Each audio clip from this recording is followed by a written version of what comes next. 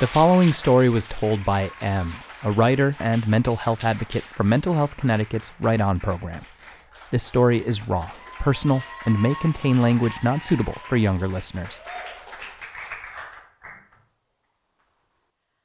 Dear you, I was there the first time you hurt yourself on purpose. That day in 8th grade when he broke up with you. The first time anyone had ever broken up with you. The first time your fragile self-esteem finally broke beneath you. I was there when Barbara saw the marks and slapped you in the face. You probably deserved it. You were both so young, and neither of you knew what to do. You didn't know how to cope with pain, and she didn't know how to help you. I was there in your freshman year of high school when the self-harm would come and go with the months that passed as you struggled to find your feet. I was there when you started being chronically absent from school because every morning you woke up feeling like you couldn't possibly face one more day, when the stress manifested itself in migraines and physical illness and fatigue when they took you to the doctor and she asked, "So, do all of your friends wear black?" Before prescribing you an antidepressant, when your mother told you that being on the medication didn't mean you were depressed, when you knew deep down that you were, but didn't have the heart to tell her. I remember that it helped.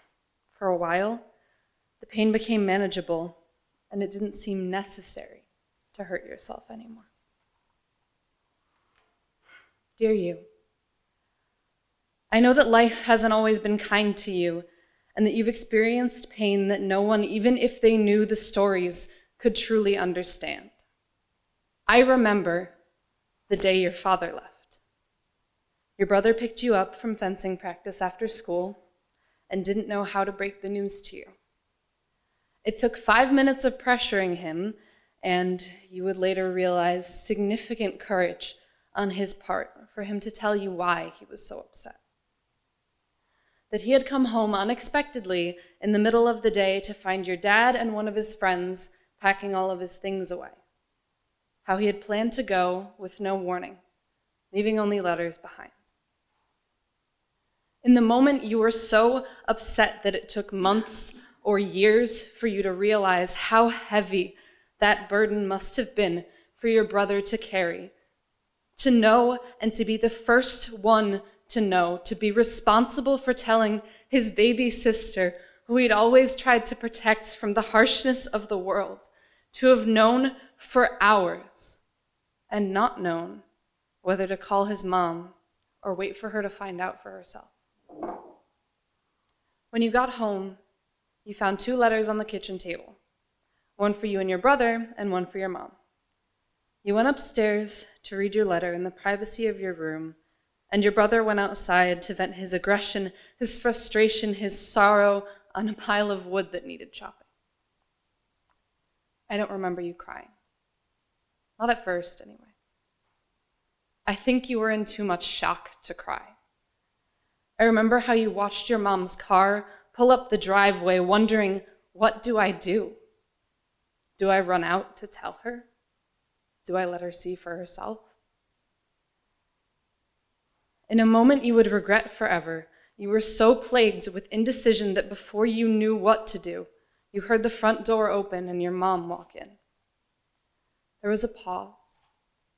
She looked around the somewhat emptied room, and her eyes came to rest on the letter addressed to her on the kitchen table, and immediately she knew what had happened, and she screamed no in the most heartbroken voice you've ever heard. And alone in your bedroom, you started to cry. Reality finally starting to sink in that your dad was gone. I know you've never forgiven yourself for not warning her, feeling that being the only one to hear that crushing scream was your punishment. You carry the weight of your heartbreak with you, as if she had died that day and you had to bury her. I remember that night was the first time you hurt yourself again in 6 months. I remember it every time I look down at your shoulder. Some scars fade, but some never will. Dear you, I know you feel like it's all your fault. You know what the word coercion means, but you don't know that it makes what he did to you assault. I mean, after all, you said yes, right? You won't understand what it all means until later. 5 years from now, you'll be taking your first women's studies course in college, and you'll start to understand that coercion is still rape, just by another name. It will change your whole world. I know you'll blame yourself for not telling anyone about his abuse, but how could you have known that he would do it to your friend next? When you learn this, nothing will be the same. It will set you on a downward spiral so deep that all you'll know is darkness. I know that you will wage war on your body, that you will carve fault lines into it, that you will touch your glass face and wish that it would shatter, that you will hold mortality and lethality in your worn-out fists and question everything. I know that one day you won't be able to see the point of fighting anymore, and you'll try to give up. I know that when you wake up on the bathroom floor, you won't tell anyone but your therapy group. I know that you will try to end your life.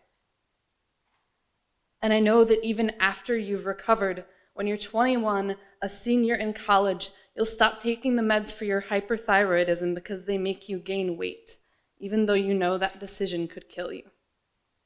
And I forgive you. Dear you, I know you will become so lonely that you will accept any form of affection as it's offered, even if it's unworthy of you.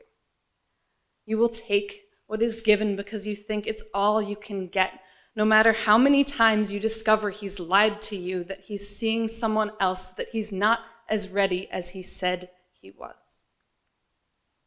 You'll forgive him because of his fears, because your heart is too big, because you don't want to see the truth, because you can't deal with the pain of admitting he's using you.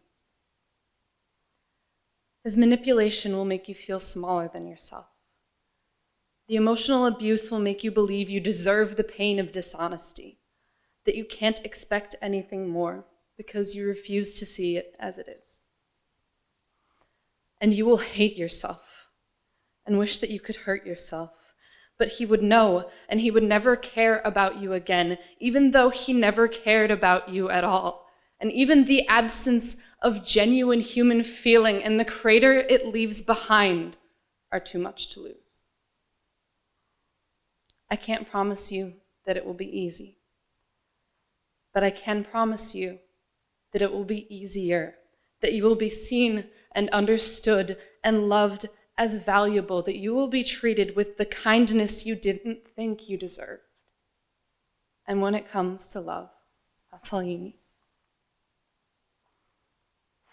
Dear you, I want you to know that I'm proud of how far you've come, even though we both know how far you still have to go.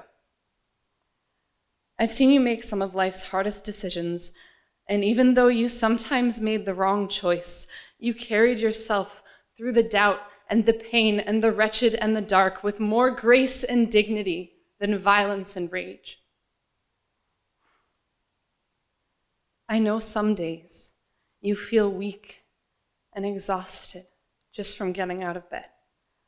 And some days are brilliant, but some days just surviving is a miracle. And I know that some days you are too tired to maintain hope, let alone carry that light for others. And some days you are a beacon of sunlight pouring out into the abyss and leading them through it. I can't promise you that all days will be like the good ones, but I can promise you that not all days will be like the bad ones, and that's something worth living for.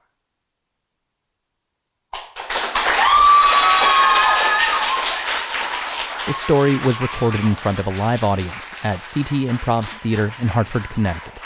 Want to hear more young adults find their voice and speak their truth?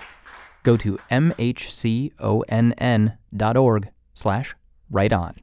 That's WRITEON.